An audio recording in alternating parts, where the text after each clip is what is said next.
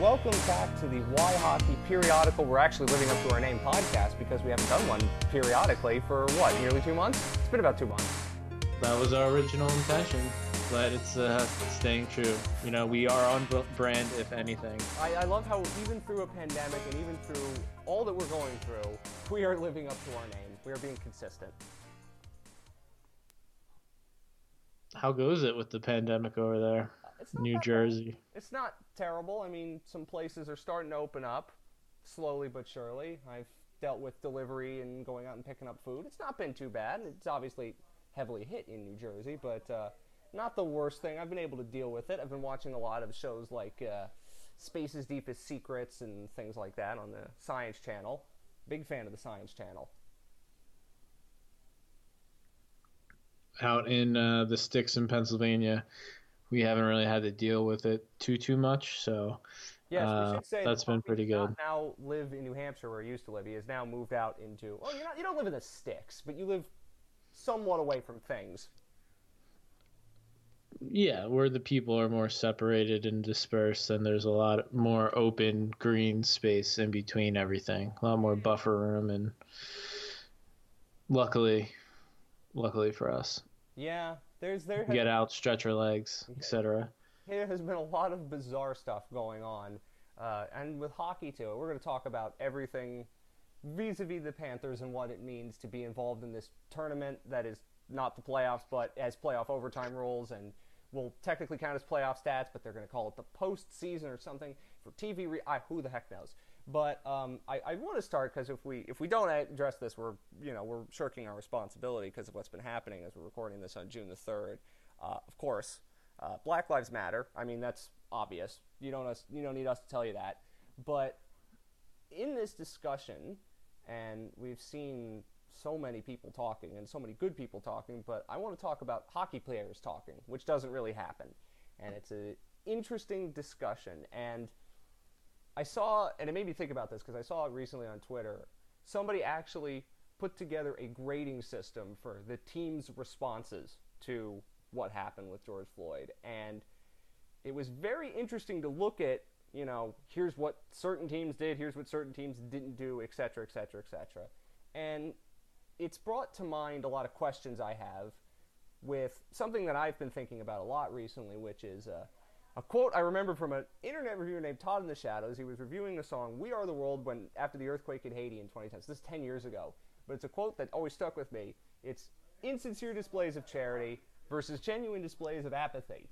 So what does that mean vis-a-vis what we're seeing these NHL teams doing, what these players are doing? So first, I want to let you speak on this because I think there's a lot of nuance here that is very critical and important. So I still don't really know where I stand on whether grading a team's response to this is appropriate or, how do we put together the fact that they're actually saying something even if they're not saying ideally what we want to hear or we think they should be saying. You know what I mean? Like, these are things that I'm trying to be thinking about vis-a-vis hockey, which is this unique sport where no one talks about anything other than hockey. So to see this is obviously a big change, but it's like with everything. When it becomes an expectation that teams, companies, businesses must put out a statement when these teams, businesses, companies, are the same ones that underlie the problem, you're always going to get those inauthentic kind of plain boilerplate. They're more done by the legal department in HR than the actual, executives or workers of the company, even though, workers of the franchise or the business can be, totally on board with it. It's crafted. That's probably the best word for it. All of these are crafted to not offend these certain people and still get certain points or credit or give certain acknowledgments. It's too political, as in not What you mean Like is it's more. it's not political in the sense of right versus left. It's political in the No, sense it's of the language that you use. It, everything's measured and everything is meant to. Everything's kind of meant they're to hit. hedging their bets is what they're kind of doing Yes, because yeah. they have, and particularly with hockey, where you have a specific audience that watches hockey, and you know this if you're a hockey fan. You've been to a game, you know what it looks like. You know, and I was talking about this with a friend related to the Islanders and the language that they used, and he was not happy about it, and I can understand. But especially when we talk about in this case the team that we follow here very specifically, which is the Panthers, and we know what the Panthers are. So, in many ways, I think there's a genuine sense and sentiment that is underneath all of this, and I can't belittle a genuine sense that exists because it does exist somewhere, even if you know the teams are doing it because they feel like they have to, and some of the I players would are doing it because they feel like they have to. I But would rather they do nothing because I would rather genuine apathy because they really don't care. And at the end of the day, this is something that they're doing because they think it helps their profit bottom line. If they don't put out a statement, if they don't do this balance, they will see people, retaliating. They will see, loss of sales, something like that.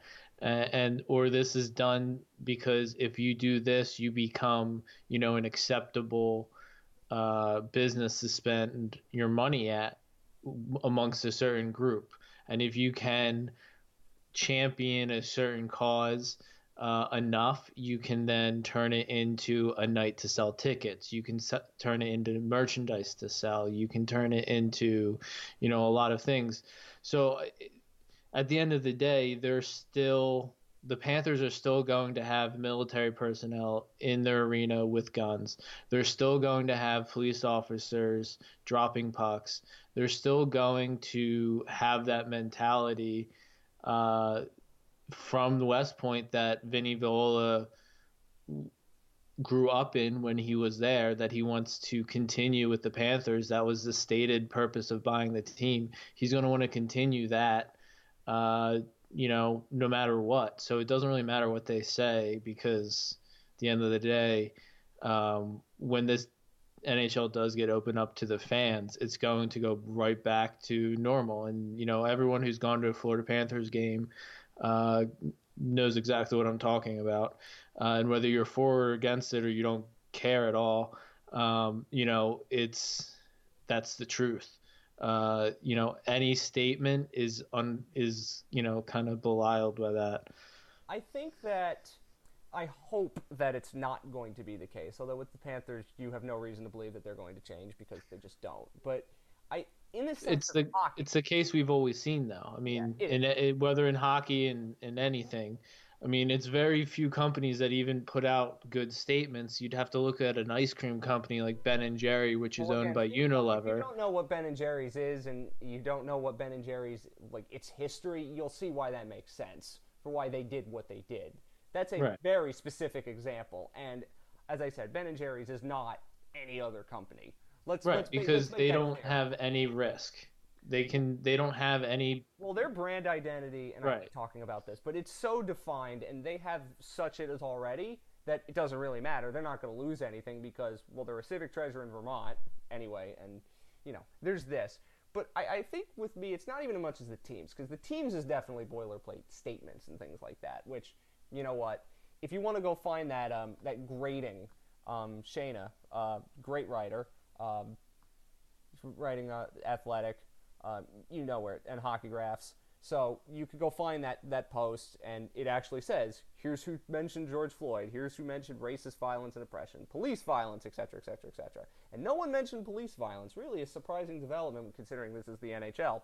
But anyway, I think for me it wasn't even about the teams, because the teams kind of had to do something as these blanket entities in many ways that people have their loyalties towards far more than the players.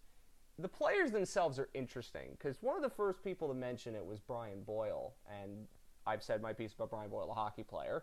But with the players, it's fascinating because we know what hockey culture is. We've talked about it on this show. You don't need us to repeat it. But whether you think what some of these players are saying is genuine, and you can pick and choose which you want to think of that, I do think that there is something that has changed this scenario specifically that has made it so that players feel like, okay, we got to say something. Maybe it's because, somebody like Evander Kane has basically said, no, I got to do this, and I will call out people if I have to. And I give full credit to Evander Kane, who has earned immense respect from everybody for this, and people like JT Brown, who should have had it beforehand. You know what I mean? From the wider hockey public and things like that. But they And then in the wider sport world, Lewis Hamilton also he's been pushing a lot of drivers and calling them out, saying, why are you not speaking like Lewis up? Hamilton, and you're right. But the thing with Lewis Hamilton is interesting. I don't want to do too much of an F1 diversion, but Lewis Hamilton is one of the best Formula One, one of the best racing drivers in the world in a sport that's very, very white. There are very few people of color in racing of any kind, let alone F1. So he has the ability to do something that is a little bit different than even in hockey because, the best players in hockey are not black, but you could argue the best driver that currently exists is a black racing driver. So that's an interesting thing with Lewis Hamilton that I find fascinating. But when you read some of these things for the players, and whether you want to genuine or not, because you can see what somebody like Patrice Bergeron said, which actually, is very good. You should read what he said. The Bruins posted it. Braden Holtby, who has been a great ally for the LGBTQ community for a long time, so I genuinely will take what he says with very good, at face value. I think he genuinely cares. When I see what Jonathan Toews said, Jonathan Toews is Captain Boring, but he said things that were actually very, very thoughtful and insightful. And I hope that what this means is, and Elliot Friedman talked about this, and it's basically where I stand. It's where a lot of people stand. Talking is great. I like to see that you mention it, although right now on social media you can't not mention it. But I want to see far more action on it, and I think that in some cases we are now seeing that, but it's a matter of, is it just this moment in time, or is it something that's further than that? And maybe because the NHL has Kim Davis on board, that changes a little bit, and maybe Kim Davis gets the NHL to do things it wouldn't have otherwise done and maybe pushes the team in another direction. Any given team, one of 32. I hope so.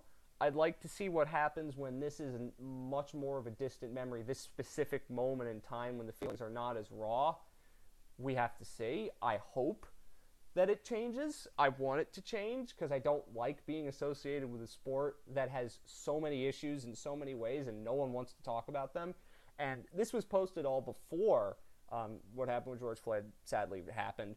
But Evander Kane did a thing with TSN where he talked with I think it was a AAA player in Ontario about race. He was also black, and talking about race in hockey, and I think you should watch that if you want an idea of what this is like. If you're not as familiar with the deep parts of what the race and hockey issue is. So we will see where this goes.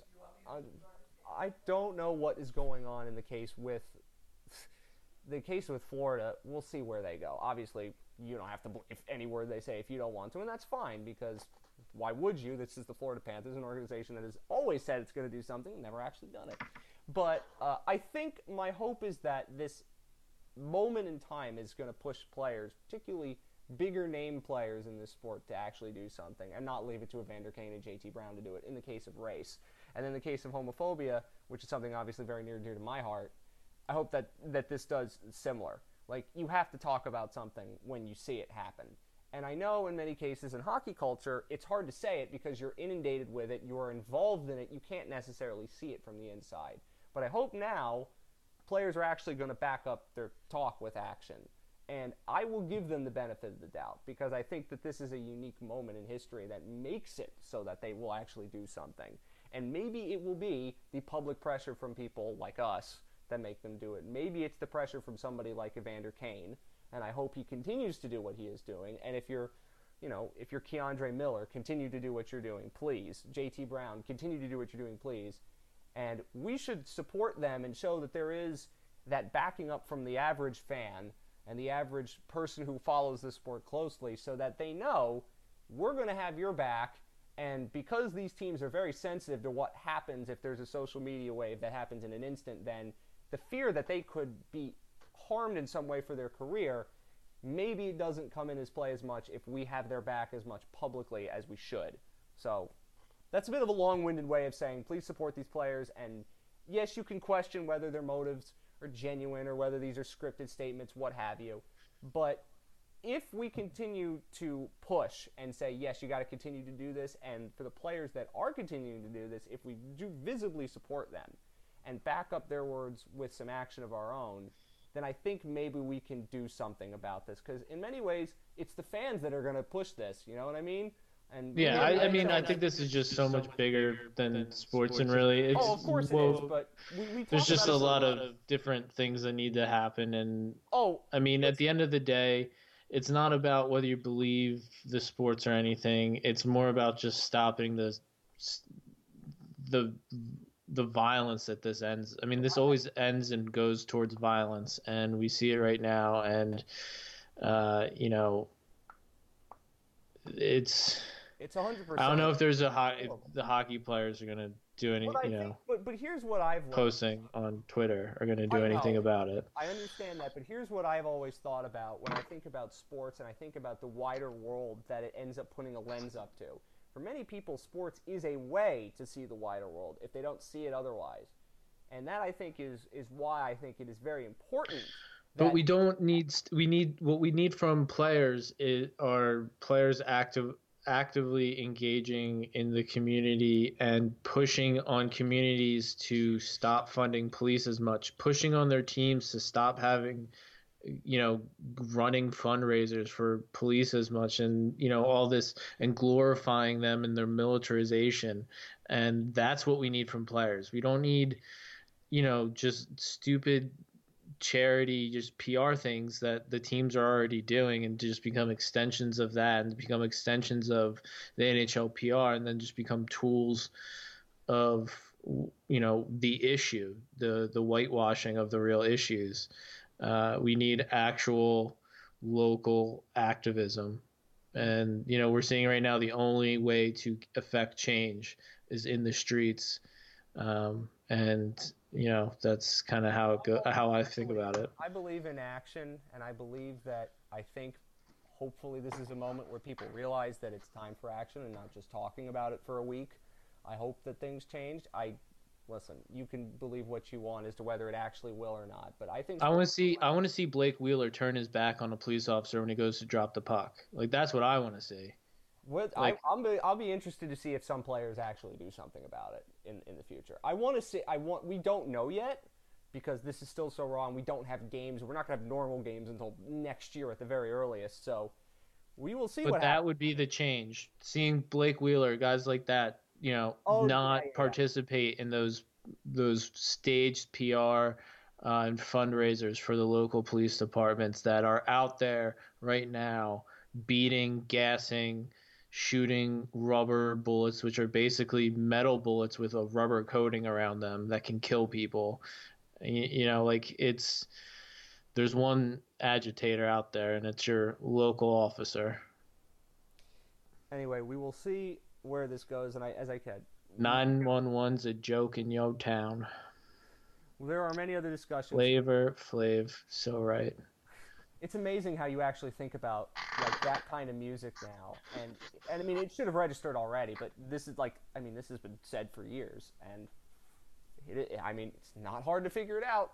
But I hope that maybe if anything, what we see is hockey players realizing that saying nothing, in many ways, is now not acceptable, and you have to say something, even.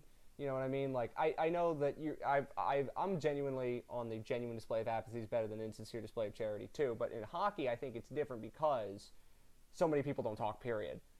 Perhaps now we're going to see players talk and say, this matters to me, and hopefully that will actually push things forward. And I do think hockey can be a lens into the wider world and can do a lot of good, and I hope that it understands the opportunity it has and takes advantage of it, and these teams will figure that out too. Because maybe they will find out the hard way, which is probably what will happen. But I hope that is something that we see. In terms of the actual hockey, which doesn't feel at any point significant at this moment, but we should talk about it because it was news before we came back to do the show again, and how the NHL is planning to come back. I mean, for all intents and purposes... It's a plan. It's a plan. You are right. It is a plan, and I admire. Loosely. I mean, it's hard to do. I always remember what Herman Edwards says: "A goal without a plan is a wish." So at least there's a plan, and they have a goal. So there is something that we can say they're trying to do, and they did it in a way that feels like it's the best possible solution for which there is no good solution. One of my favorite phrases is democracy is the worst form of government except for all the others. Like, this feels like, from the NHL, the worst possible solution except for all the others.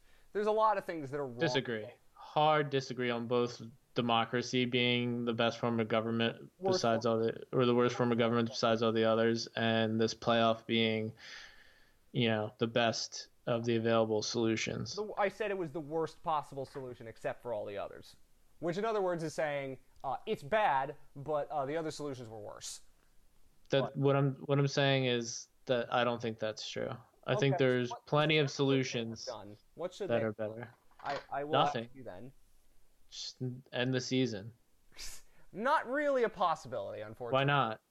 Because I think it comes down to something that I feel has been lost in discussions about COVID-19 and everything. If you can come back and you can do it safely, and there's still so much we don't know, and I said this when we last did a show in April when we knew even less, if you can come back and do it safely, then you should. You have an obligation to do it if you can. Now, if you put your hand up and said, we cannot do this safely, people would understand that. But if it turned out that you could do it safely and you ended up not doing it, then the optics of that are terrible. And I don't think that any league, particularly the NHL, can afford to do that. You see what's happening with Major League Baseball, where it's just fighting between the union and the owners. And it's a disaster. And I don't think that the NHL, after working so hard, after shutting down a season needlessly, to build all that they've built, after all the lockouts, after all the junk, to throw it away, if you could do this safely, and it seems like they are going to do everything they can to do this safely. No. Here's my issue with that. It's not about whether they can do it safely or not. This isn't the same discussion it was 3 months ago, and they're still not going to start for 2 months. The issue is it's not just about safely, it's about what you're doing to this, what you're doing to the product on ice, what you're risking, how much damage you're doing into the next season, and what changes you have to make to the next season. You're going to have 7 teams that aren't going to be playing hockey for 10 months. That's a lot of hockey players you're going to be pissing off, getting it completely out of shape. I mean, it's just. But otherwise, it's not just about the safety. It's you're screwing up the draft now. I mean, every time they keep delaying and making choices, and every new item and new wrinkle and change they make to the traditional order of things adds 3 or 4 issues into the mix, and 3 or 4 more factors that change pretty much everything and impact 31 different teams 31 different ways. And they're missing the forest for the trees right now. They're being penny wise, pound foolish. They don't understand the long-term impact this is going to have on the salary cap, on players' escrow, on revenue. Not only are you messing up this year's revenue, you're messing up next year's revenue. You're spending a lot of money to house players, you're risking players' safety and health, their family. You're risking workers, people who have to open and close the arenas in these hub cities, the people that just live in the hub cities and will get be at risk through this. I mean, we've lost sight of coronavirus with all the protesting and everything, but it's not like it's gone away. We could in 2 weeks see a ballooning of numbers because of all these protests, even though this is something that is definitely worth protesting and getting, it's not like this is for a haircut or something. This is an actual good reason to get out of the house. So, but there's so much we don't know. There's so much money they're spending to making this happen, and the reason they're doing it is because of immediate money and to appease owners and their immediate needs, and not because it's for the best of the players, not because it's for the best of the sport or the best of the league or the fans or anything. It really isn't, and I can't. I mean, I'll be happy to have it, sure. It'll be when it's on, I'll like it and everything. But if we're talking about whether this was the best thing, it really wasn't. It clearly wasn't, and I won't really hear any argument that doesn't just point out how flawed this is and how we're going to be dealing with this for probably 2 seasons. The waves from this, and it's going to impact more than one season, more than one awarding of the Stanley Cup. It's going to impact players' pockets, millions and millions of dollars. It's going to probably mess up a lot of teams, which is fans aren't going to like. So, good luck. If you're a Phoenix Coyotes fan and you're hoping that things are turning around with your franchise, good luck because this doesn't help you. Well, You're spending a lot of money. You're not getting back as much HRR as you need. The pie's going to get killed with players escrow and everything. now here's where I stand on all of this, and you have every right to your opinion because in many ways you're right. But here's where I stand on this. Personally, I said this before and I'll say it again. I think that, to not play does probably more damage than to play. I understand that you are totally impacting next season. That's going to happen no matter what because let's just say But this isn't about playing. This is about playing in the format they're playing versus ending the season. Why can't they end the season and start the season up on regular terms, on the regular time scale and everything? You're playing at the same time. But here's my issue with that. What the NHL is worried about, and there is a legitimate reason to be worried about it, is what happens in October, November if there is a second wave of this comes with the flu. You're not going to be able to really necessarily open up the arenas in October, and if you're going to comply by social distancing and all of the things you would need to comply by, some teams would not be able to put 3,000 people in the building, and that's just not economically feasible. So we don't have an answer to that, and I'm pretty sure even the Panthers, who have gotten dinged for attendance a million times, don't want to run games with 3,000 people in the building because that is, I mean, they lose money on certain games if there's 10,000. So if they're forced by law to only do 3, if they're that worried about all of it, then they shouldn't be playing hockey. But period. Because you're spending too much money and you're not bringing enough in. Well, either then you're spending, but then you're losing all of the money by what you're not doing. And I think that's what all of these sports leagues are fearful of. If you don't do anything, what do you lose if you do nothing? You know what I mean? Like, that is the big concern, I think. And I think it's a legitimate concern that if you do nothing, and you try to ride this out, you don't know when it's going to end. You don't know when the vaccine comes along that makes everything magically better. You don't know when things are going to return to February 2020 normal. So you have to roll with the punches and be nimble and be flexible. And I think, considering the circumstances, this is probably not a bad way of doing it. Now, you could argue the ins and outs of it, but if the NHL's stated goal was always to award the 2020 Stanley Cup, and time not being a factor now because the Olympics don't exist and they won't exist until next year, they won't exist anymore because you don't have time in the schedule because of this. Again, there's so many implications down the road. I wasn't referring to the 2020, the Winter Olympics. I was referring to 2021 summer. Well, with any Olympics or anything like this is going to cause so much issues with escrow and into the next bargaining period that you're not going to be able to negotiate on the Olympics. You're not going to be able to take care of a lot of issues because you're going to be unwinding from all the issues that this has caused. I think you're going to be unwinding from this anyway because the pandemic has screwed so much up that you're going to have to unwind a Gordian knot regardless.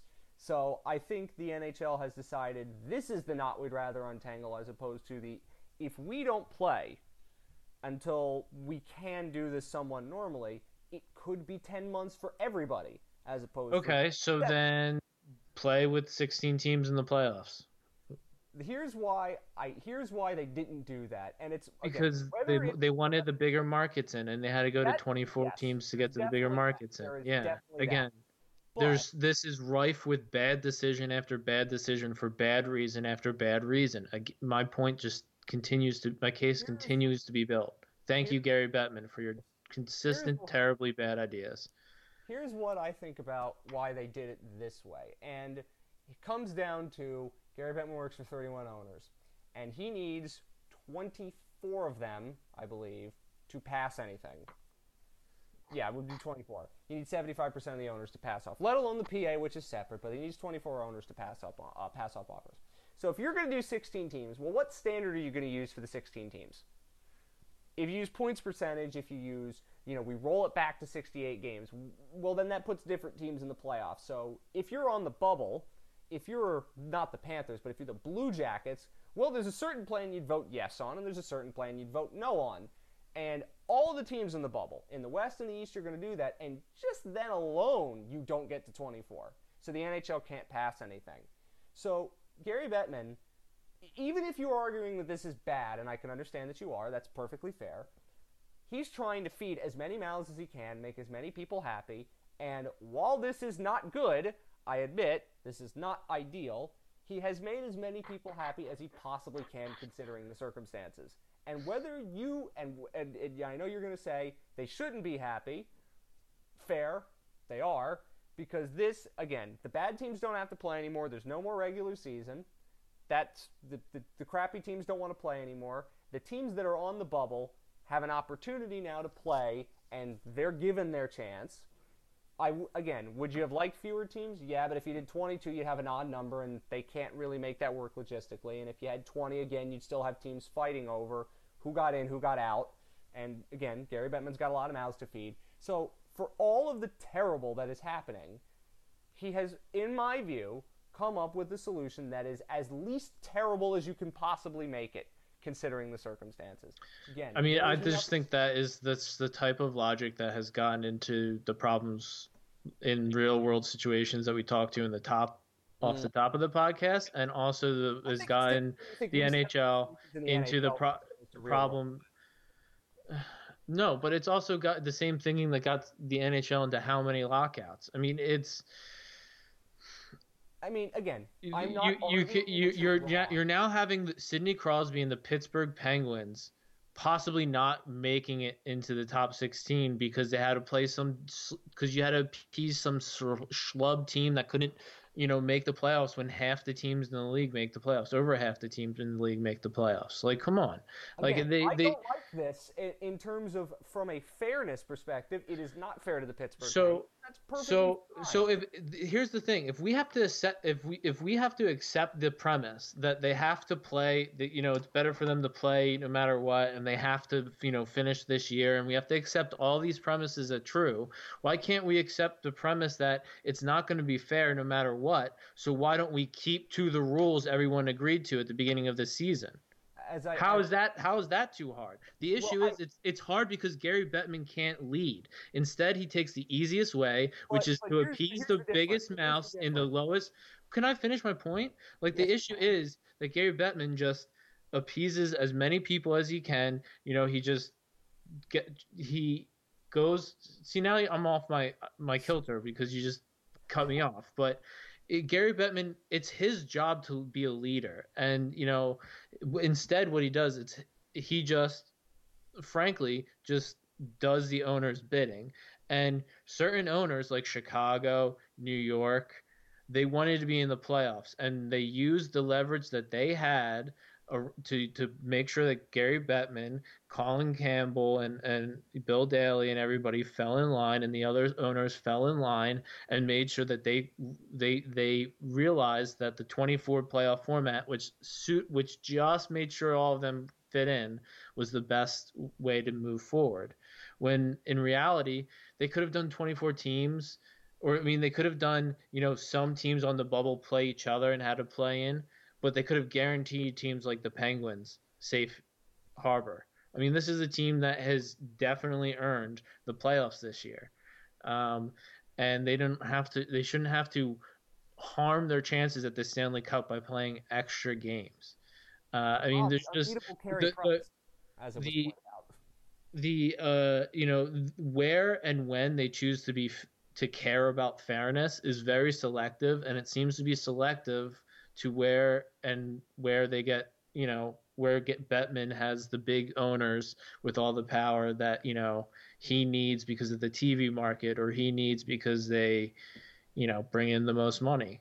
It's a good thing And that the Bruins weren't on the bubble, is there's basically a what you're saying. there's a lot of people who are probably hearing this and saying, "Oh, that's the way it should be," yada yada yada, and that's fine if you think that. But I clearly think that it's caused the NHL to constantly following that strategy, following owners like Jeremy Jacobs and Dolan, and just catering to their specific um, needs, has crippled his own baby pet project that is the expansion in the Sun Belt, that is parity that he's been trying to do. And, he's basically cut off his nose to spite his face. So you're not a fan of a luxury tax, is what you're telling me.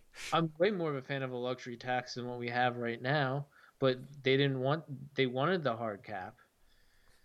Yeah, Because again, here's the secret. They don't want to spend more money. well, They don't certain want teams to. want to spend more money. The Yeah, Leafs want to spend more money, but no. they they That's a don't discussion they for don't another really day. they don't really want to spend money on player salaries though, because they know with a luxury tax, or a hard cap that keeps going up, that player salaries move too fast in advance, and at the end of the day they don't want to pay the workers that much, because lo and behold they're evil assholes, and that's how they became sports owners. Ah, yes, that gets the point. So if we accept the Flood the premise that streets, people, burn it down. ah, Absolutely. so anyway, as we accept the premise that this is what's going to happen if we can play, and hopefully they do, let's focus on the team that we cover mostly here, which is the Panthers, and they do get in, and I'm sure that the Panthers were one of the louder voices in saying let's expand the field because we would have had a chance. Whether they actually had a chance legitimately to make it in an 82 game regular season, they probably They didn't. didn't. But it's irrelevant at this point because the pandemic screwed it up to the point where that doesn't matter. But they wouldn't have made it probably. Uh, We with can all say that they had roughly a 10% it was thereabouts somewhere chance. between 10 and 20 to make it at that point. Though they did play two pretty decent games before Yeah. the pause, but it doesn't matter at this point. That's irrelevant. So they do get in, and it's brought up another discussion that I know is going to surely excite some Panthers fans that listen to this. What does whatever they do in this concocted tournament actually say about the Panthers currently and say about the Panthers in the future?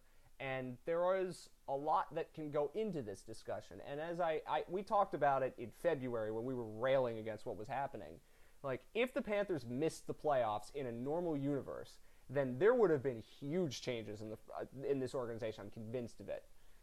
Whether that was Talon fired, something big would have changed. But now, because this is a pandemic, and if you fire a GM, you have to fire everybody and rebuild it from scratch, you can't really do that. So everybody's kind of stuck. And that's with teams that have almost as bad, if not worse, situations than Florida does. I mean, Detroit didn't even fire their coach, and Jeff Blashill probably should have been fired already.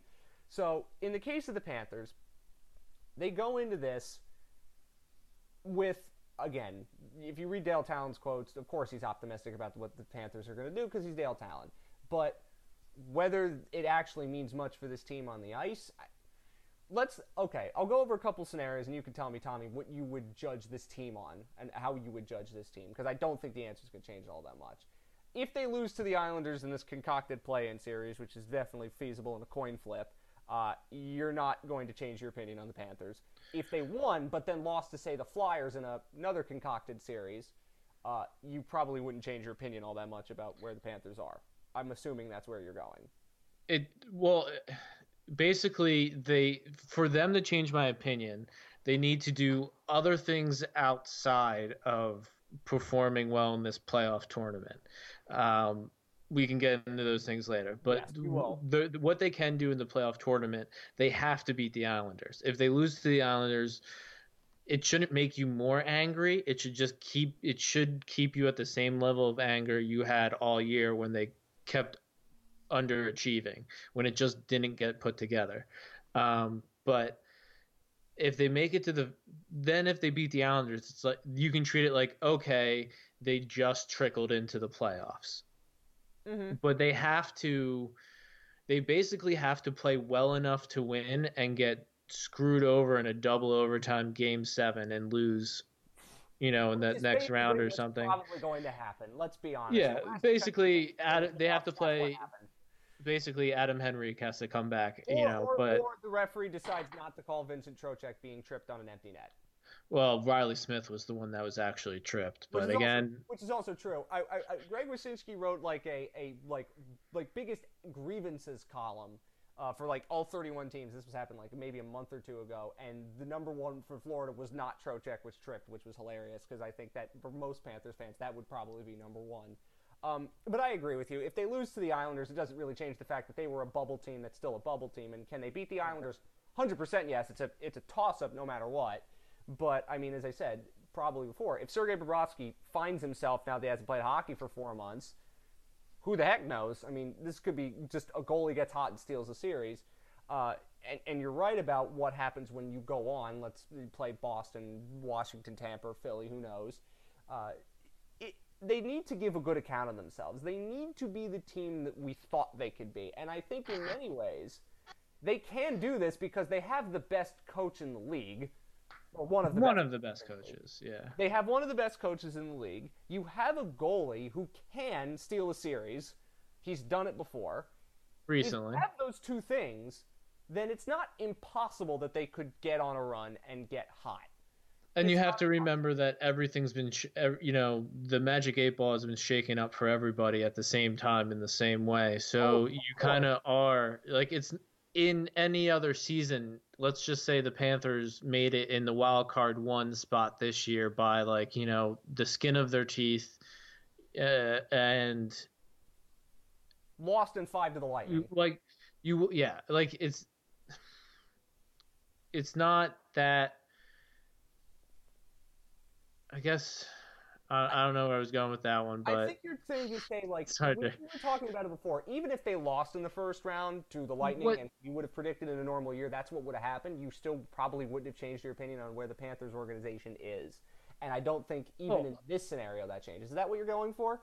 Yeah, I think what I was, and then I think I was trying to segue into this thought here that there's three main questions we had entering the season that we wanted the Panthers to answer. It's, can they make the playoffs? Can they compete? Are they a team that can compete in the playoffs? Because that's a different type of hockey. Can they compete in a series, and do they have the ability to win a series?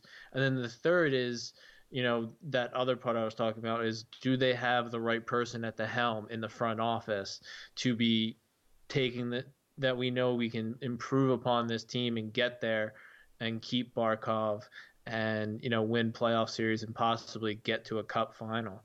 Mm-hmm. And the answer to the first questions are unknown. Well, we can't make the playoffs. It's kind of hard to incomplete. Say they made the playoffs. So unknown. It's incomplete. Unknown, incomplete. Yes, fair. And then the other question, unknown, incomplete. And then when it comes to Talon, we were strongly leaning to no, but then the pandemic screwed everything up. So, I mean, I was talking about it. You remember, right? Right. Like the last thing we did before the pause was we had that show with David Dwork, and this was when they were really bad, and it looked as if like the entire front office was going to get blown up. He wasn't willing to go there, but I certainly was. Like it looked like everything was going to change, but now it's just there's a holding pattern. There's nothing that they can do at this point because, again, you have to change so much personnel in such a short time, and you don't know what anything's going to look like. It behooves no team to do anything like that, even if it was legitimate. And if you wanted to argue Dale Talon should be fired, then it's perfectly fair because he probably should have been if the season continued on the way it was. But I think right now the focus for the Panthers is can you at least show that the lingering memory that everybody who follows the Panthers had was not the last two games before the pause. It was February when they were awful, when they were a complete dumpster fire. Can you at least make it seem that you are not that team? Because in January, while they were not playing the best hockey, they were still winning, and there were a lot of good things happening. Can you remind people of what the good Panthers looked like? Because we saw the good Panthers at many points during the season. Now, what does that look like with this team that had a really incomplete roster and made a Trocheck trade that they felt like they had to because they had to shake up the room because things were going really badly? I don't have any answer to that question. And they're playing a team in the Islanders who were almost as bad, if not worse, heading into the pause too. So, again, everything's jump ball at this point. But from a Panthers perspective, if you beat the Islanders and you hold yourself to a decent account against a better team in the next round, does that change the way I think about the Panthers' future? No, not really. But does it at least give me an idea to say, maybe I will give you the benefit of that when I shouldn't, probably, because it's the Panthers? I think that's what the thing is. Like, again, could they win the Stanley Cup? Yeah, but I mean, are they going to? Probably not. But, you know. Statement of the century. Well, I mean, they technically have a chance to win the Stanley Cup, and, you know, I mean, at the end, when the pause happened, they probably didn't. I find it interesting now, just because for the teams like Florida, this is a great opportunity. In many ways, teams like the Panthers, you could argue, from one angle, don't actually have a lot to lose. They have nothing to lose. And well, just their health and possibly just their life. health. Well, yeah, of course. And I want to get to that in a second, but in terms of like what this team's actually going to look like, because I think it's fair to talk about this from an actual hockey perspective. I believe the number is 28 skaters that you're allowed to have on this roster, and that's going to include all of some AHL players because there is no AHL season anymore. And you were telling me unlimited goalies. I thought I heard 3, but could be unlimited goalies. I heard unlimited, and I kind of put together a tentative list. You're thinking with 28 players, you're probably going to have like a 18-10, 17-11 split. I would think so. And the thing with the Panthers, obviously with Pysyk, who knows if Q's going to line him up as a D or a forward, but you bet he's probably going to play both if he plays at all. You know, I'm just assuming he'll play, but I'm fingers crossed. Anything could happen in this new crazy 2020 world. Maybe Pysyk doesn't play, yeah. So I have 17 forwards, 10 D. I would definitely pick. Pysyk's on that list, and then I kind of have a couple people who could battle for the last spot. And then I have 4 goalies. You know, they have 5 goalies that they could bring, but I don't see them bringing more than 4. I think 4 is right. So the real thing is who's going to be picking this list. I mean, I would imagine this is probably just a list from Q with some talent input. But at the end of the day, if this is a playoff tournament, you know, I think you kind of just have to give Q the list and be like, here's maybe, you know, 35 skaters or 32 skaters. Pick your 28 or something. They have, on terms of contracts, 43 that are not goalies.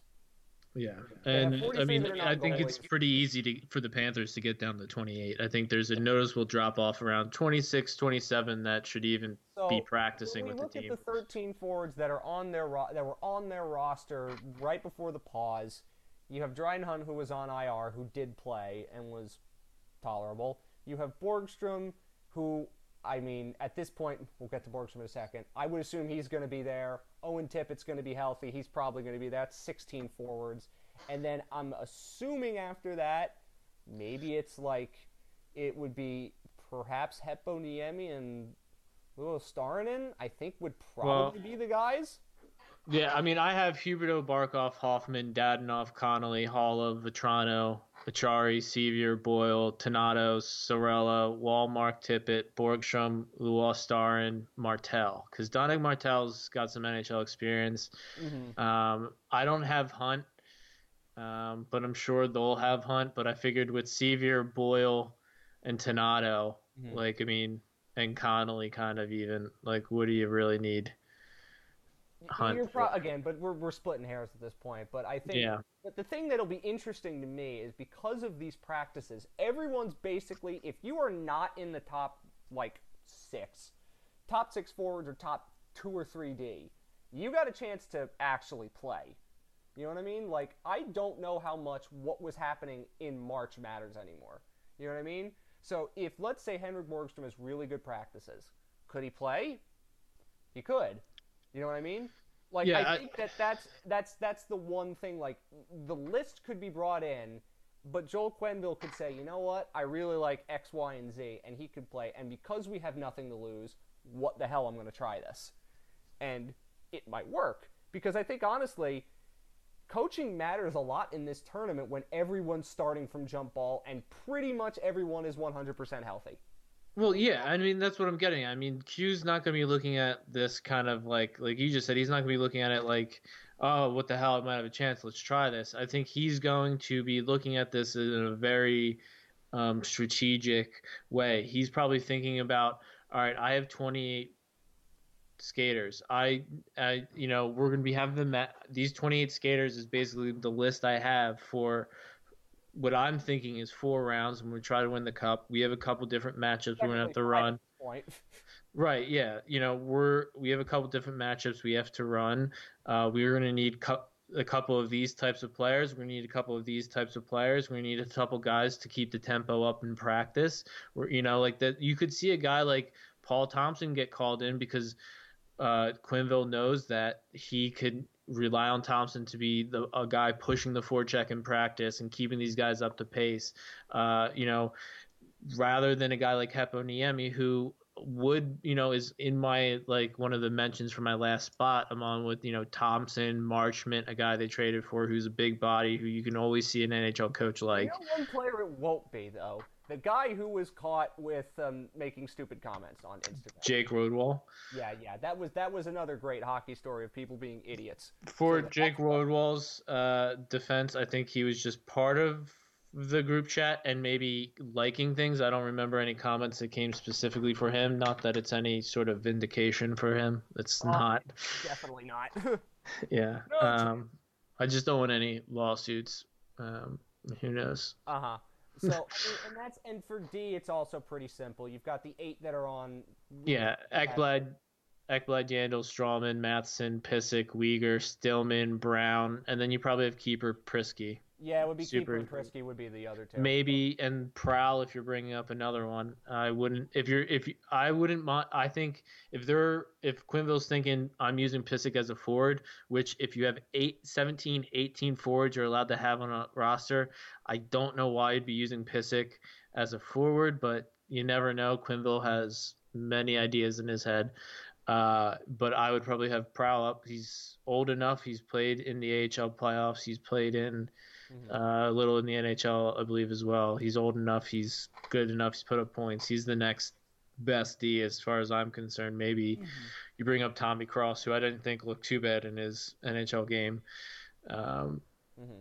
and then So goalies, obviously, it's Borowski, Dreger, Montembeau, and then thinking if the unlimited goalies is true, it's I think they bring up Desiree or the uh, Rosers, I would yeah, assume. DeRozers. Yeah. Yeah. My French It's is so terrible. funny, and you know what's so funny about this? Because obviously you're going to play Bobrovsky in these games, but you know what's funny about it? It's like because at the end of this, when Drieger was actually playing pretty dang well, all things considered, it makes you laugh a little bit, considering like again nothing matters at this point, but but that's why I'm saying like if you look at the Panthers from the perspective that they're in, you go into a series with a team that's almost even with you, the Islanders. I mean, they beat them 3 times this year, the Islanders did, but they're basically coming in even. They're both going to be 100% healthy at this point. What are you going to see when they see each other? They're going to see basically the same team. Well, So I think you're going to see a much different team. I think Quinville knows that it's going to be a matchup heavy team. He's going to a team that they play well together. There's maybe one or two star players, but it's a unit you're playing against, and the guy behind the bench is very good defensively. He knows how to possess a game, and he knows how to respond in matchups um, as an away coach. And so Quinville knows that he's going to have to. That Quinville's probably approaching this like it's going to be a very tough matchup, but he's probably approaching it as I have a team that's high skilled, that has a better roster. We're better on paper. We should win this. But our issue this year was playing as a team when we needed to, yeah, was to show up at certain points when we really needed to, was to play consistently. When we had a couple of hard games, was to play consistently through all of those hard games. hmm And so he's probably going to be thinking, how am I going to be able to do that versus a team like the Islanders who are going to blanket them in the neutral zone, who are going to all be pulling in the same direction? And their staple is being able to play the same way any day of the week, any place, any rink. Whether Whether there's fans or not. yeah, whether they have their first line together, or their first line apart, or who's scoring, it doesn't matter because they have Barzell, sure. Some people really like Anders Lee and the Got Joel other Quenneville. Islanders, They've but got plenty, and they've got good defensemen. They're going to have some guys back who are otherwise yeah, healthy. yeah, because they're Boychuk's been getting healthy, and so it's Yeah, one of the guys who it'll was be not tough. healthy was Adam Pellick, and they played really Yeah. well with him. So, and you think about, and that's why I'm saying, like, I think the Panthers do have a little bit better, top end talent, but I think the Islanders are a slightly deeper team. Obviously, I think that, when I look at the goaltending, I mean, on an ideal day, the Panthers have better goaltending. Who knows what's going to happen in the series? But I think that it gives them a chance to prove some things about themselves. And because these aren't technically playoff games, but they're going to be played like playoff games, you get to learn a little bit about what this team would look like in that scenario. They will probably have 3 games as the road team, which is they won't have last change. However, that is dealt with, they'll figure that out. But again, I'm interested to see what they actually can do with this because I think this is an opportunity for them to redefine themselves in many ways. And for a lot of teams like them, like they can't like we know what the Penguins are. You know what I mean? The good teams, Tampa's and the Boston's of the world, we know what they are. I still don't know what the Panthers are, but you can use this time to redefine themselves. And perhaps this hard reset gives them a chance to be something that they haven't been. Again, it's all hypotheticals because if they play or not, who knows? And then when they do play, you've got no idea what it's going to look like. I'm interested to see what it might look like, because they have a chance of at least putting in a decent account of themselves to the point where people will start to, reconsider, or people like me can start to say, maybe we will reconsider what we think of you, and maybe the team can reconsider what it thinks about itself. Because at the way things are going towards the end of that stretch, I mean, they looked so defeated and so beaten down. Maybe the pause actually did them some good. We will find out.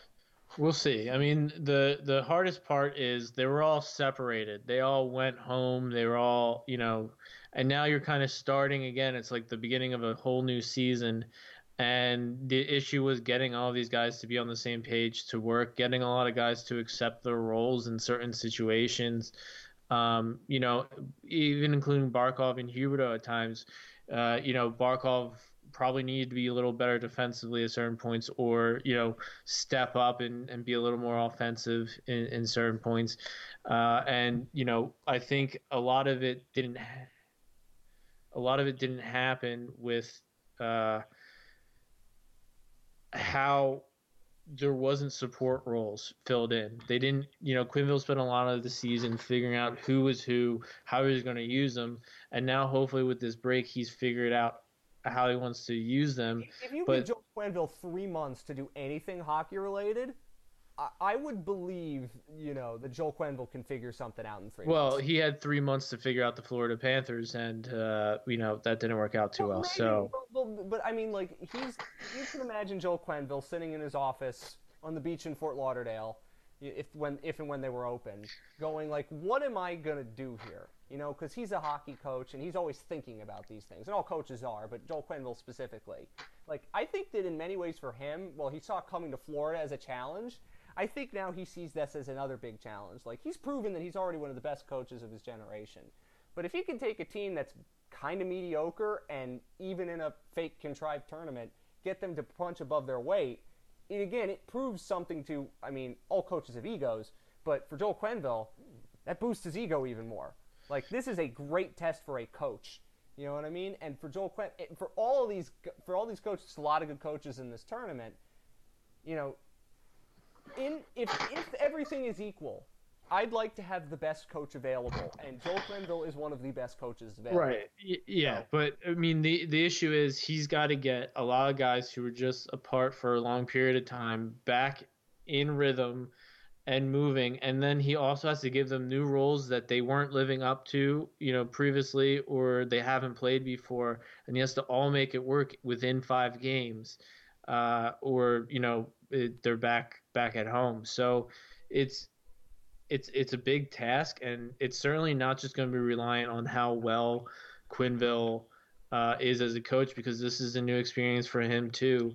And it's going to be reliant on a lot of guys taking the roles. It's going to be reliant on, whether Matheson's new role is to not play every night, is to maybe get Stillman, like maybe Brown and Stillman and Keeper kind of have to play a little more, and Matheson has to sit out. He doesn't even get to play forward. Maybe Pissick has to sit out, and he has to accept that.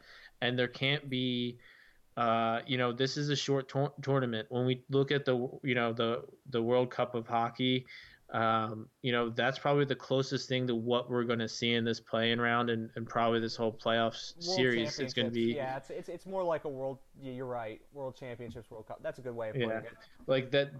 This is the closest we're going to see. So what we saw was, it was about how players accepted their roles, played simple and played within them, and things just kind of worked out, or they didn't, and you kind of knew right away. And the thing was about keeping that going. Once finding out if you sparked or not, and if you had the spark, how long you could keep it. That's Yeah, that's that's how you're about gonna having a go. giant roster is like you can make a change instantly if it's not working. And if in the case of Joel Quenville, I mean, if something doesn't work in game one, you have to change it in game two. You have no Well, choice. I mean, Joel Quinn. I mean, it's going to be most likely that every NHL coach is planning that game one and game two are going to have different lineups. That there's going to be interchangeable parts in the lineup that you're going to have to be moving out, because you're going to have to keep guys' legs going, or you're going to have to be getting guys. Maybe certain players didn't have the camp you needed them to, but you need to get them going. But you can't play them every day because they're third liners, they're veteran third liners. You need them, but you got to get the fresh legs in Brian there. Boyle, Colton Yeah, Sissons, I mean, there's a lot that's going to have to happen, and there's going to be a lot of chaos. There's going to be a lot of chaos on the bench, because they're going to be trying to stick to matchups. There's going to be a lot of people who have to stay focused in what their role is, and they might be wanting to get more time. They might be wanting to try to extend shifts, but they have to come off the ice because they have to get the right matchup on the line. They can't hang out. There's a and whole lot that's going on. all of this could be totally changed if Sergei Bobrovsky plays well or not, which is also Right. funny. But Yeah, also, and I mean, like right now, like if you're Chris Drieger, and this is the last I think we'll mention on this before we shift to draft stuff, which I know you want to get to. If you're Chris Drieger, like the other thing for Florida that I think is interesting is because Drieger actually played pretty well before everything shut down. Like the other thing with the goalie is, and it's the same question as the Rangers, and it's one of the most fascinating things. If you've got multiple goalies, and the Panthers, in many ways, they don't have multiple goalies, but they have one who's teetering on the brink in many ways. How quickly do you pull the plug? If Bobrovsky has a bad like first 20 minutes, like is it Drieger the rest of the way? It's interesting, and I think oh my God, I'm honestly having flashbacks to the Flyers with the in and out, in and out, in and out with Bobrovsky. No, no, I'm going to shut this down right now for all Florida Panthers fans in their head that's thinking Chris Drieger deserves any fucking ice time no, no, no, in no, this no. He doesn't playoffs. deserve it until he proves that. No, no, no, no, no. He can't. No. This is, you paid $10 million to get Bobrovsky. This whole thing works on a Bobrovsky or not. This is a brand new season. You have to give it to Oh, him. I'm not. This is I'm the not starting with five Drieger games. in any way. Of course, I'm not starting with Drieger in any way. I Well, just no, no, no, so no, no, no, no. Listen, listen. Let me finish. This is five. The Islanders series is Bobrovsky every minute. I mean, maybe if he's getting shelled and it's like 6-0 and you're mercy pulling him, but he's going back out there next game, because the thing is, you need to make Bobrovsky work in Florida right now. And so it's not about Chris Drieger. Chris Drieger's never going to unseat Sergei Bobrovsky until he's off the roster. So I don't want Drieger getting any playoff time unless Bobrovsky's off this roster or injured. The thing is, the Drieger's momentum, his hotness, whatever you want to call it, is gone. He's so not that good of a goalie. He's maybe a standard AHL goalie, a guy you can call up, a third stringer, and that's way better than his projection was. Even recently, like he's played good games, but he's also gotten very lucky. He's also gotten very sheltered, and it's been more the teams played good in front of him, because if we're going to be honest and just be short about it, because we've gone into too much depth on this topic, they just didn't play well with Bobrovsky and Bobrovsky didn't play well with them because they were learning each other. And putting Drieger in net is the wake up call they needed because if they didn't play well, if they didn't play the way they had to play, they'd get smoked. And that's just the simplest way to state it. There was a lot of goals that should have been scored on him that they got lucky. He's not very. It's just he's not an NHL level goalie, and you're going to get blown out if he plays most likely. And Correct. but I agree. the bigger issue is that even if Bobrovsky stumbles, you have to make it work. $10 million for 6 more seasons. And You're not going anywhere with cap them. going up. The cap's going to be flat. So Yeah, definitely have to You're not buying him out, and if you if you pull the plug on him in this playoff series, if you pull him out, even if he has a bad 3 games, and you don't play him in that fourth game, you're risking the everything. Everything. We know goalies are more head cases and more mentally like particular than other players. And we've seen with Matheson how important that is. But we're talking goalies here. We're talking Bobrovsky, who's already been through this with a Brizgalov situation, and what basically, happened last year in Columbus. Yeah. yeah. So there there's no reason to sour this right away because you think Chris Driedger. This isn't anybody. This is, I mean, This isn't what everybody. the Rangers have. This isn't what the Rangers have. Yeah, When this isn't, if this was Spencer Knight, we'd be talking about something completely different. I correct. mean, even if this was Montembeau playing well, I'd still be saying not a chance. And you know how much I love Montembeau, and Uh-huh. I'd want to give him his starts. Not a chance. I don't even want to see all right, we're going to give Bobrovsky the first 2 games, then Driedger a game, then Bobrovsky. No, But, please God, no. Please like God, no. Don't do that. it's got to be Bobrovsky was brought in to be the playoff horse. He's the only guy that's won multiple Vezinas that has suited up for the Panthers. He's the only guy who can steal a series on this roster.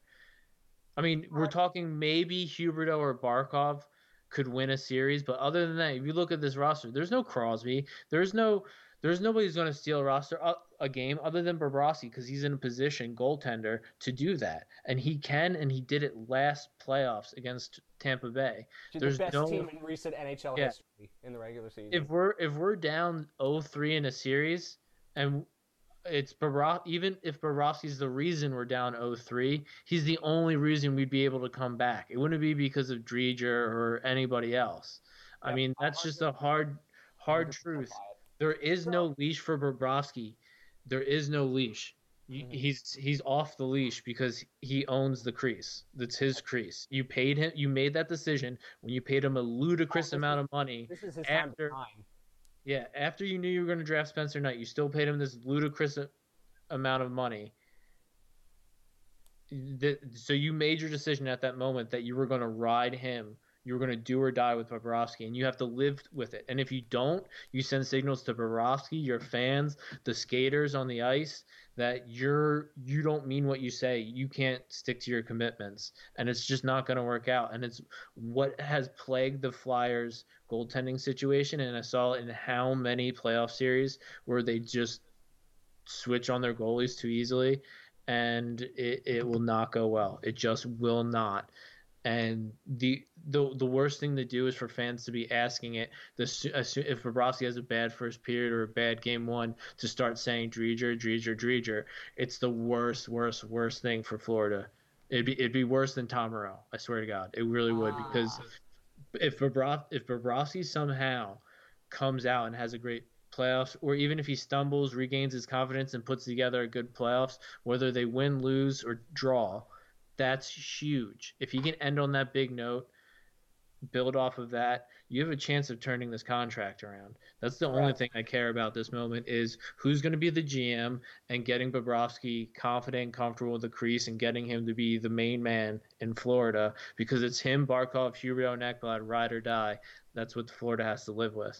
I agree with you. And let's go to the draft because that's the thing you like. And I love it. I love it.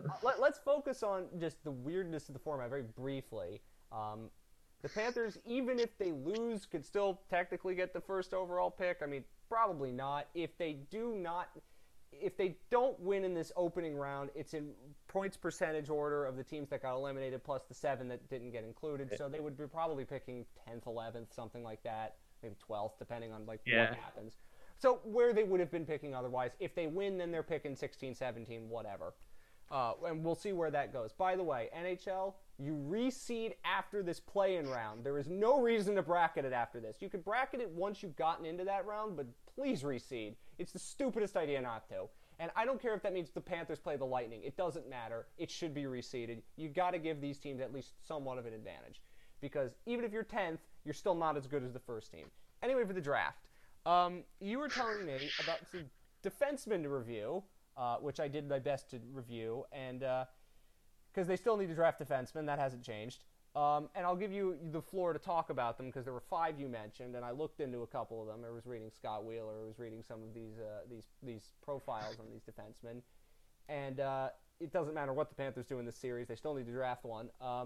Where you more high on the D now than you were prior to all of this? Well, I think that there's really good second round defensemen and back half of the first round defensemen in this draft. I think it's an average draft, but I did want to just point out that the way they're running the draft this year and how they're doing all the draft order and all of that makes me like the playoff format. I'll tell you that. It's that bad in comparison. It is a creative solution to a problem that didn't exist. Yeah. Yes. And it was all. I'll agree with that phrasing you give it for sure. You like that one? I mean, yeah. That's the way somebody put it for the draft, and like I can see it. It's actually not that complicated. Let's say Ottawa, Anaheim. It's more unnecessary. It kind of is, but I get where they're coming from. Yeah. Let's say Detroit, Ottawa, and Anaheim get the top 3 picks in this first lottery, which is taking place at the end of this month. Then there is no second lottery. Everybody else is a placeholder. That would be the 8 teams that wouldn't have made the playoffs otherwise.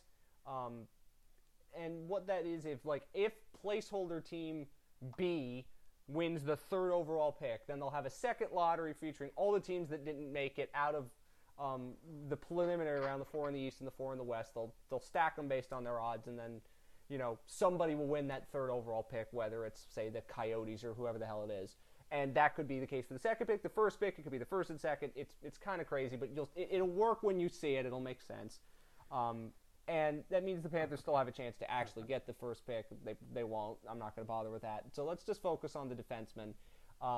We know that there's only one really decent one at the top of the draft, and then it gets thin until you get later.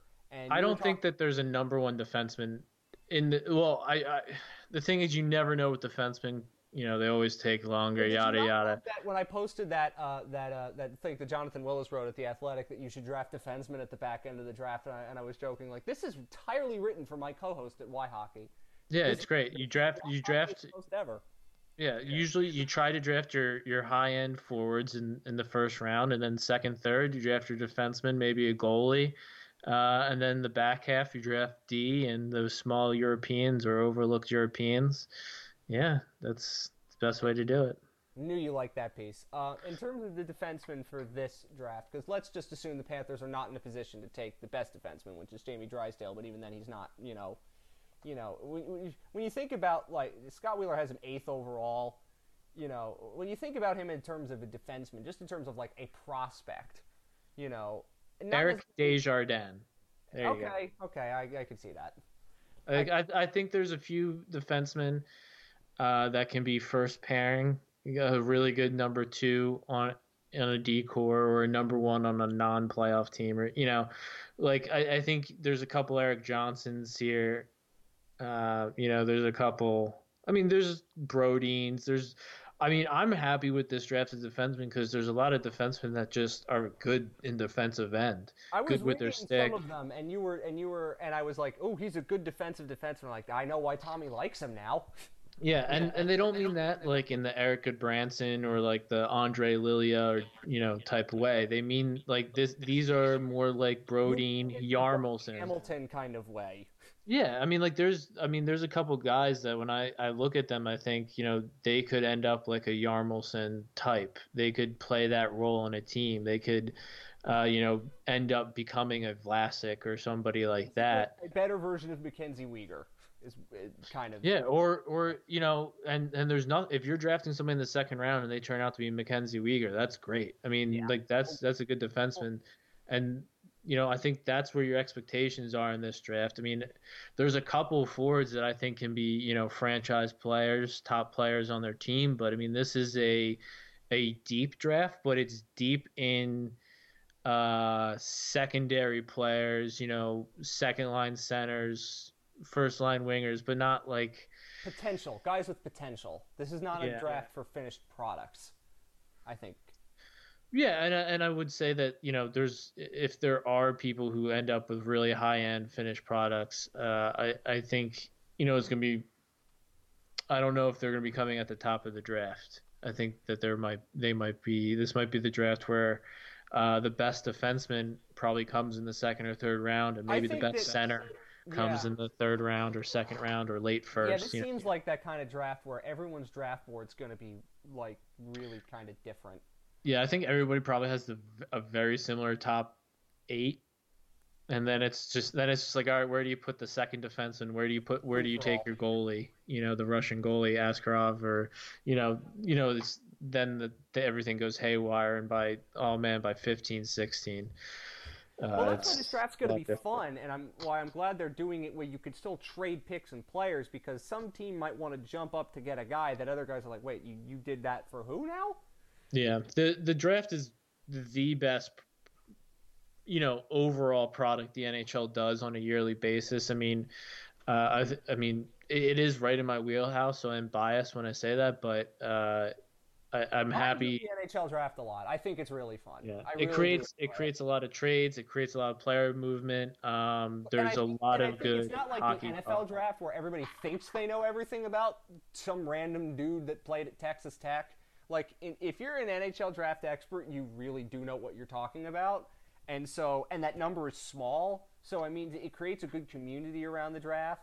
It's Yeah, kind it's of a like lot more good-hearted, casual, yeah, passion. it's not about like whether some dude's school is good or not, and Yeah, that's so. Let's go over the defensemen you sent me names of. I'll let you talk about them and what they're about. yeah. So I mean, we'll do Drysdale real quick, just because the Florida doesn't have, unless they're trading up. I mean, he's going in the top eight, probably top five, just because he's the one defenseman And I can look at all of the above teams up everyone there else. and think they all need defensemen. So yeah, Yep.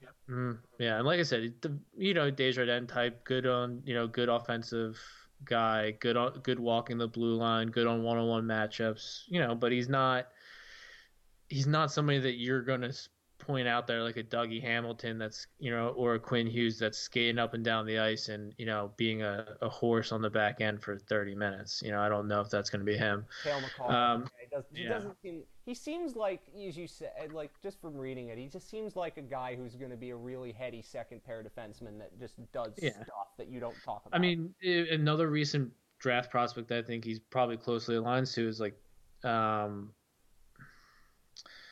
I want to say like a more risk taking Ty Smith, you know, Yeah, Ty different, Smith went yeah, 16th, I think it was. yeah, but that was a better draft and definitely better for defensemen.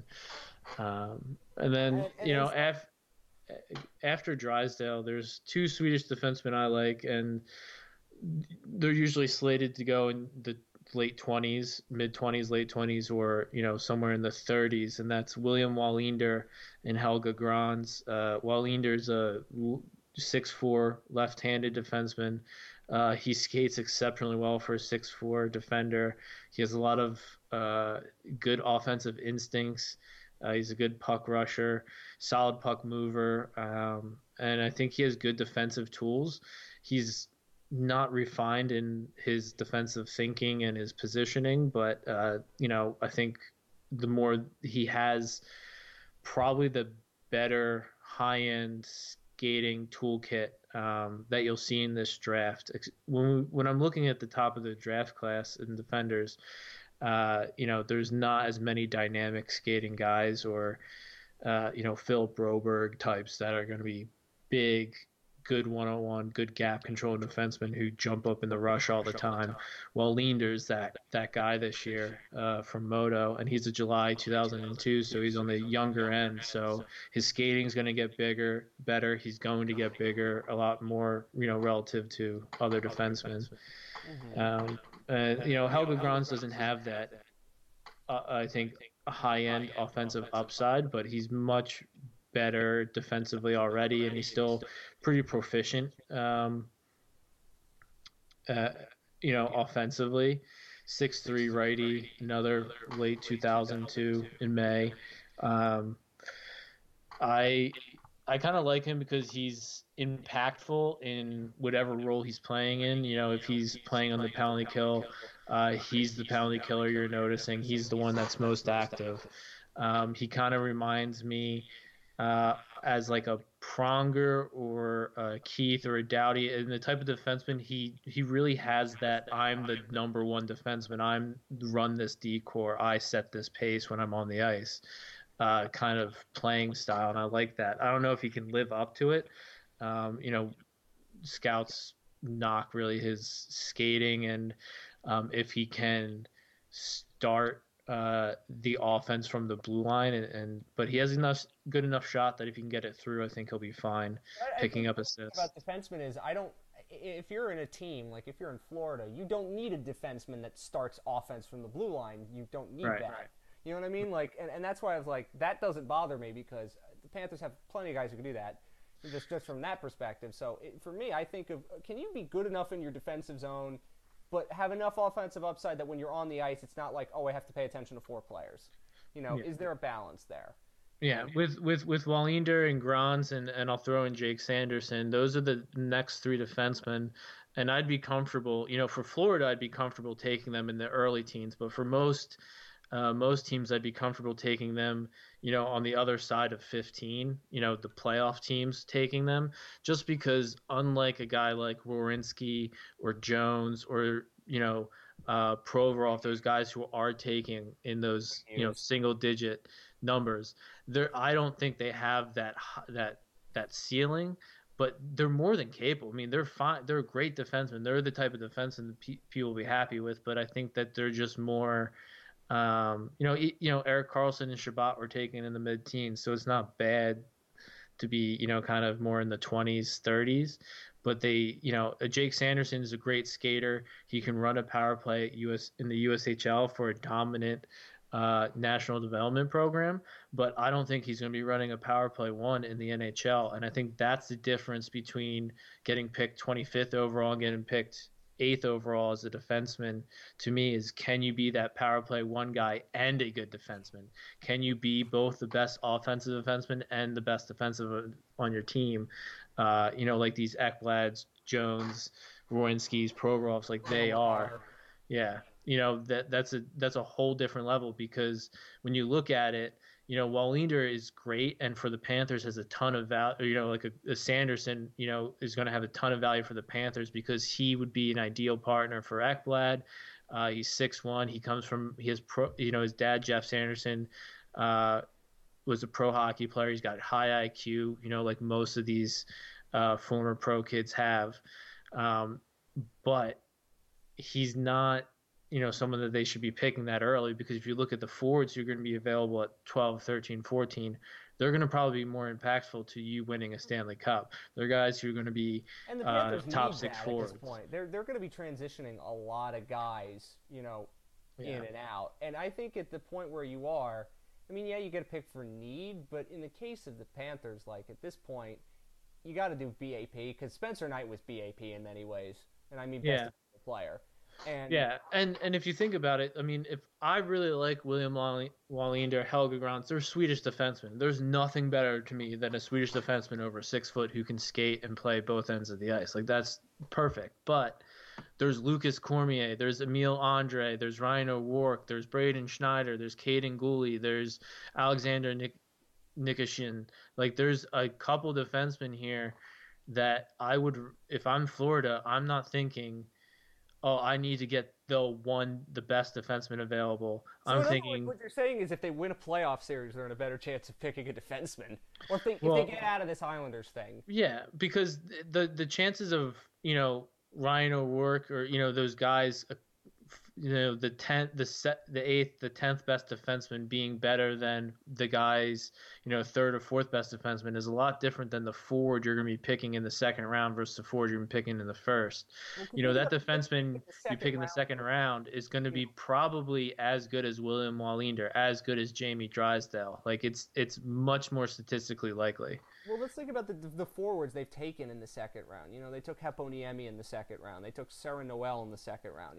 Players like that. And it's not like they can't be good players. They just haven't actualized yet, as opposed to, you know, like I in many ways what you're saying is, and I kind of see this. It's like a player like Mackenzie Weegar, who was a seventh round flyer, has a better chance of being that impact player than say, at third round forward who you like his skill, but he's got rough edges. You know what I mean? Like you've got a better chance of polishing the defenseman than polishing the forward in many ways. I think Yeah, I and think that's in what you're some ways, doing. but I mean, the biggest thing is, especially for forwards, the real impact is in the first 20 picks for forwards. So if you have a top 20 pick, unless there's somebody that's giving you, even a defenseman that's giving you close to that value, you got to go forward. I mean, because the And in many ways, defenseman you're that's going to what the pick in Panthers the haven't second picked with round, me in the first round yeah, since forever. yeah. I mean, the second round D, a D that's picked at eighth overall, even if it's a Rinsky, even if it's a Provorov, they're much closer to the D's picked in the third and fourth round than, even defense. A forward picked at 12th overall is going to be so much different than a forward picked at 30th overall, most likely.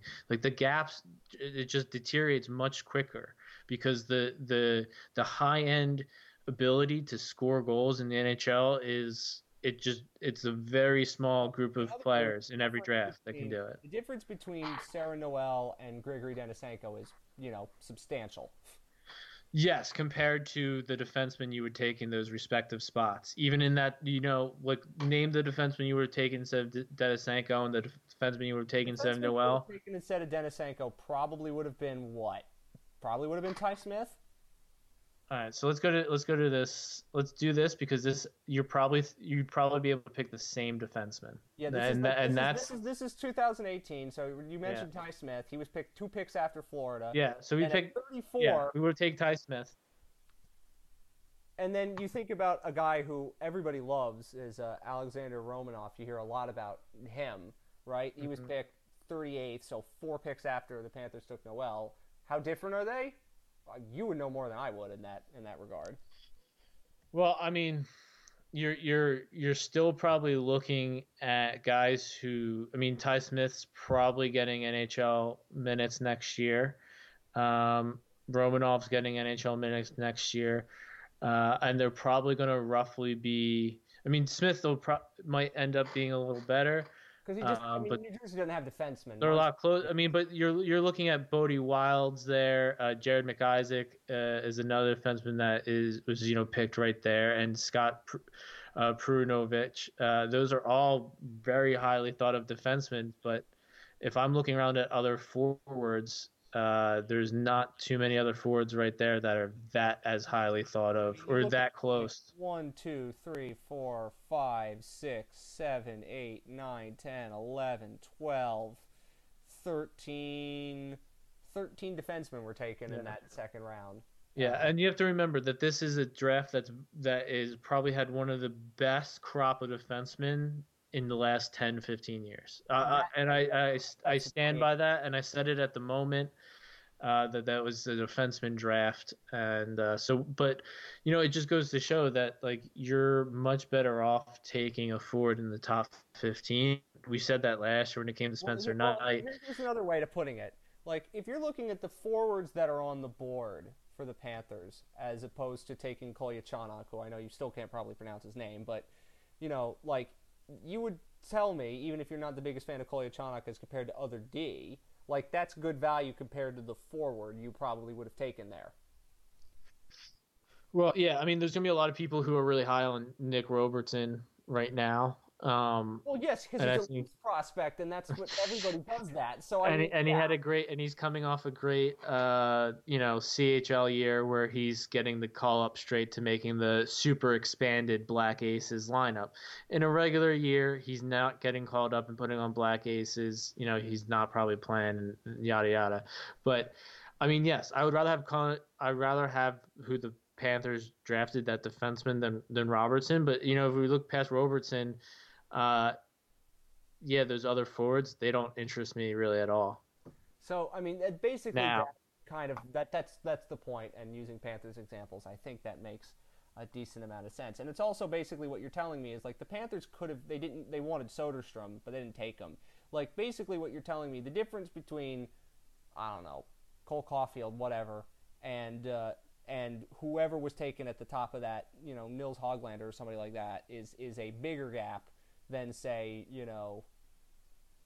Soderstrom and then whoever was taken at the top of the second round. Basically, that's well, basically your point. right now, I think Florida and to an extent Philadelphia is seeing the mistake. Like right now, looking at the year Cole Caulfield had, I want Cole Caulfield more than Spencer Knight and Cam York. It Looking is at still the 1 year. It is still 1 year, and you gotta. Yeah, but I think Congrats to the I Canadians for finding I a I was first round pick. pretty and I'm still hesitant about his goal scoring abilities, but Wisconsin didn't have a great year. There was a lot of stuff going on.